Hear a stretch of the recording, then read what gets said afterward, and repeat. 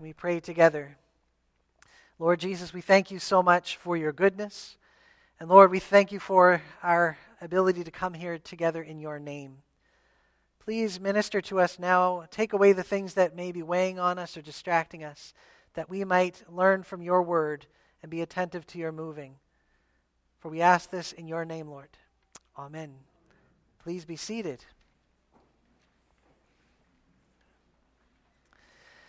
Generally speaking, saying "what if" is not really helpful.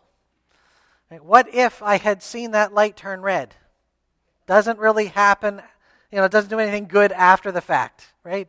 You can't change the past. Right? What if I had taken this job instead of that job? What if I never said those words and hurt that person in that way? Right? Asking what if really only brings about regret. And yet, when we look at the scriptures, when we look at the gospel story, asking what if can be really helpful. It can be a really fun way to engage with what's going on. For example, when we look at the gospel today, we could say, what if Mary hadn't gone back to get Peter and John? What if she just kept going into the cemetery? What if she went into the open tomb? Would she have witnessed the actual resurrection?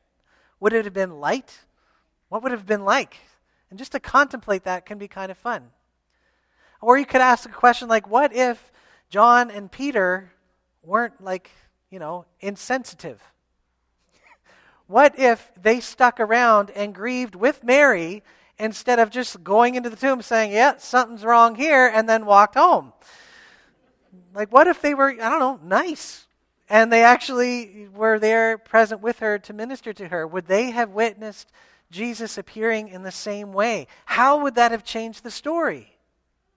Who knows? But what I find is that when we ponder the gospel story and we look at it in this way, what happens is that you really get to appreciate more what actually happened in the story as it's written and presented to us. So for example, when we look at this gospel story, there is a whole lot of activity going on. Right? Mary, the sun isn't up yet, it's still dark out. Mary's going to a cemetery. Now, if this were a horror movie,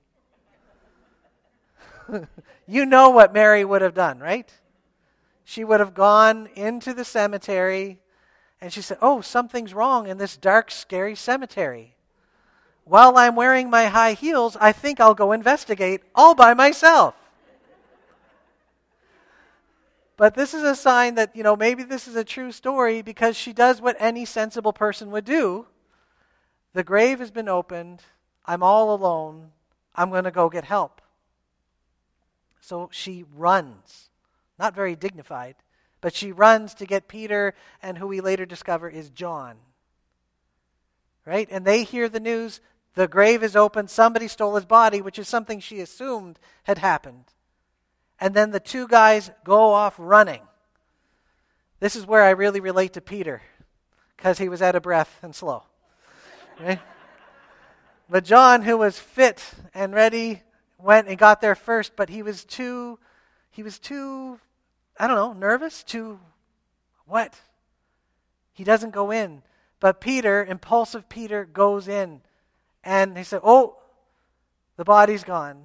But this is a weird thing, because if you were to steal a body, my guess is you wouldn't take off the grave clothes, because that would be gross. And if you did, if you wanted to desecrate something, it would be a big mess and the cloths would be everywhere. They wouldn't be sitting there neatly here and here. What is going on? And what do? Well, they can't figure it out, so they leave. And they leave Mary all by herself, which really bugs me. How could they do that? They just leave her. But here's where a shift comes in the story. The guys leave. Mary doesn't move. She stands there and she weeps. She mourns. And there's something really wonderful happens because she doesn't just react and go somewhere. She actually enters into the grief of the moment. Sometimes we are so busy that we miss out on a lot. You got to wonder with the angels that were sitting in the tomb, Did Peter and John just not see them? Were they too preoccupied with the strips of cloth, or did God prevent them from seeing it? Who knows? But the truth is they reacted again, and they missed out on something wonderful. When COVID first started, we were forced to slow down, and there were many blessings because of that. But I feel that as the years progressed, things have been getting faster and faster. I don't like it, right? Do we rush too much? Do we react too much instead of really entering into the moment? I think we do. And I think that because we aren't able to be still in the moment, we miss out on a lot. So there's Mary grieving, and she starts to wonder, what did they see in the tomb? What does it actually look like? And she goes in, and there's two angels here. Now, I think this is the only place in Scripture where people don't lose their heads when they encounter an angel. Like, mostly they're falling all over themselves, and the angel has to say, don't be afraid. This is so onerous, Lord. Why do I have to keep doing this? Don't be afraid. I just have a message. Stand up, But Mary doesn't even notice. They say, because she was still, because she was present in the moment, the angels gave her an opportunity to voice her pain. Why are you crying?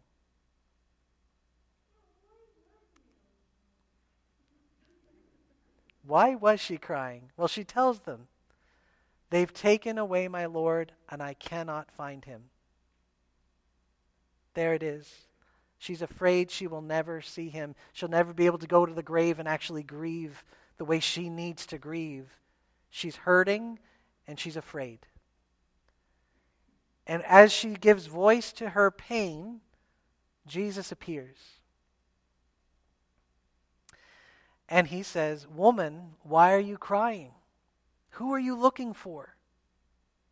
And she's able to voice her pain again, but this time she thinks, it's the gardener. He knows where the body is. They said, they've taken away my Lord. I don't know where he is. Can you tell me? And I'll go get him. And then Jesus says, Mary. He calls her by name. And it's then that she realizes who he is. Emotions are not good guides in life, right? Because they're going all over the place all the time. I grew up with two sisters in my home. There were just some days you knew not to be in the house. It was just safer to stay out in the yard. Emotions can run high. Not that I ever got angry or lost my temper or anything. Emotions aren't good guides, but they are essential for us to be real with God. Sometimes it's not easy to praise the Lord, is it? Sometimes there's so much pain that we're experiencing that the most worshipful thing we can do is say, God, this hurts. We were having Bible study, we were looking at this passage, and somebody said, Mary didn't recognize Jesus because it's really hard to see through the tears. Oh my goodness, that is profound.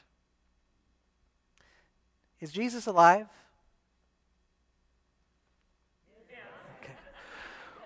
Okay. Jesus is risen from the dead.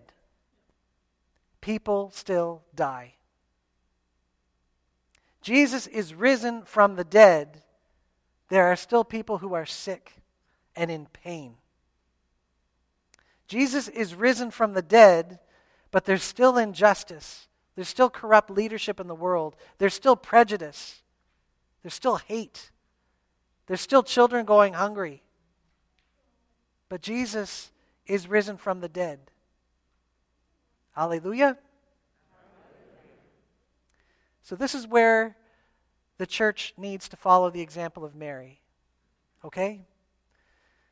It's really easy to burn out and get discouraged. This past few weeks, I have been really, really angry because I can't get housing for my friend. And I am livid because it's not just and it's not okay. This is where we need to follow the example of Mary. First, stop reacting and start reflecting. If we can stop reacting to the moment and just enter into it and say, how am I actually feeling about this? Then that gives us the opportunity to say, Jesus, I'm angry. I'm disappointed. I'm scared. I'm hurt. And when we're there, amazingly, Jesus shows up. It's okay to be scared. I'm here. It's okay to be angry. I am too. It's okay to want better for this person. I do too. And we're there with Jesus. So we stop reacting. We start reflecting. We start being really real with Jesus. And then there's this amazing thing that happens. Jesus says, don't cling to me. Instead, go to my brothers and tell them I'm going to the Father and their Father, to my God and their God. Because what happens is that instead of just reacting, which burns us out and gets us discouraged, we are given purpose and direction. There's that lovely saying, I've said it several times, where it's not the church of God has a mission in this world, it's the God of mission has a church in this world. And the church is hurting and it's broken, and the earth, the world is hurting and it's broken, and we are called to be light, to be encouragers, to be hope givers. We are called to be reconcilers. We cannot do that in our own strength. This world is still operating under the old order, but we are called to be operating under the new order. Jesus is risen from the dead, and we are called to extend his reign in this world. We reflect. We are present. And we are obedient. What if our focus this year wasn't on this? It's good for us to be together. But what if our focus was to be present in the world around us and to say, Jesus, this isn't right. Where are you in this? What are you calling me to do in this? What are you calling us to do in this? And see what happens. I was on the phone with my sister yesterday. My sister lives in England. And I couldn't believe this. I was in England back in 2002. And whenever I went to a cathedral, it was like going to a museum, right? This was donated by such and such a person, and it's made out of this. Well, they've been doing some surveys with the people who are going to cathedrals recently, back from 2014 to 2017. And there's this really weird trend happening with people going to these cathedrals. They asked, why are you here? Do you know what people are saying more and more? They want to meet God. Weird. Now you know this is legit because cathedrals are starting to change their signs. Doesn't look like a museum anymore. They look at the symbolism of why do we have an eagle for a lectern, or what does this window represent? And they're explaining the meaning of these holy things to people who are unchurched. There's a hunger for God growing. Are we present? Are we reflective? And are we obedient? Let's pray. Jesus, we thank you that you came into our mess to bring your healing love. So Lord, give us your grace to reflect your glory, your nature to the world around us. We want to lift you up so that the hurting people may be healed. We want to bring your light into our darkness. So reign, King Jesus. And please use your church to bless the world around us. For we ask this in your name. Amen.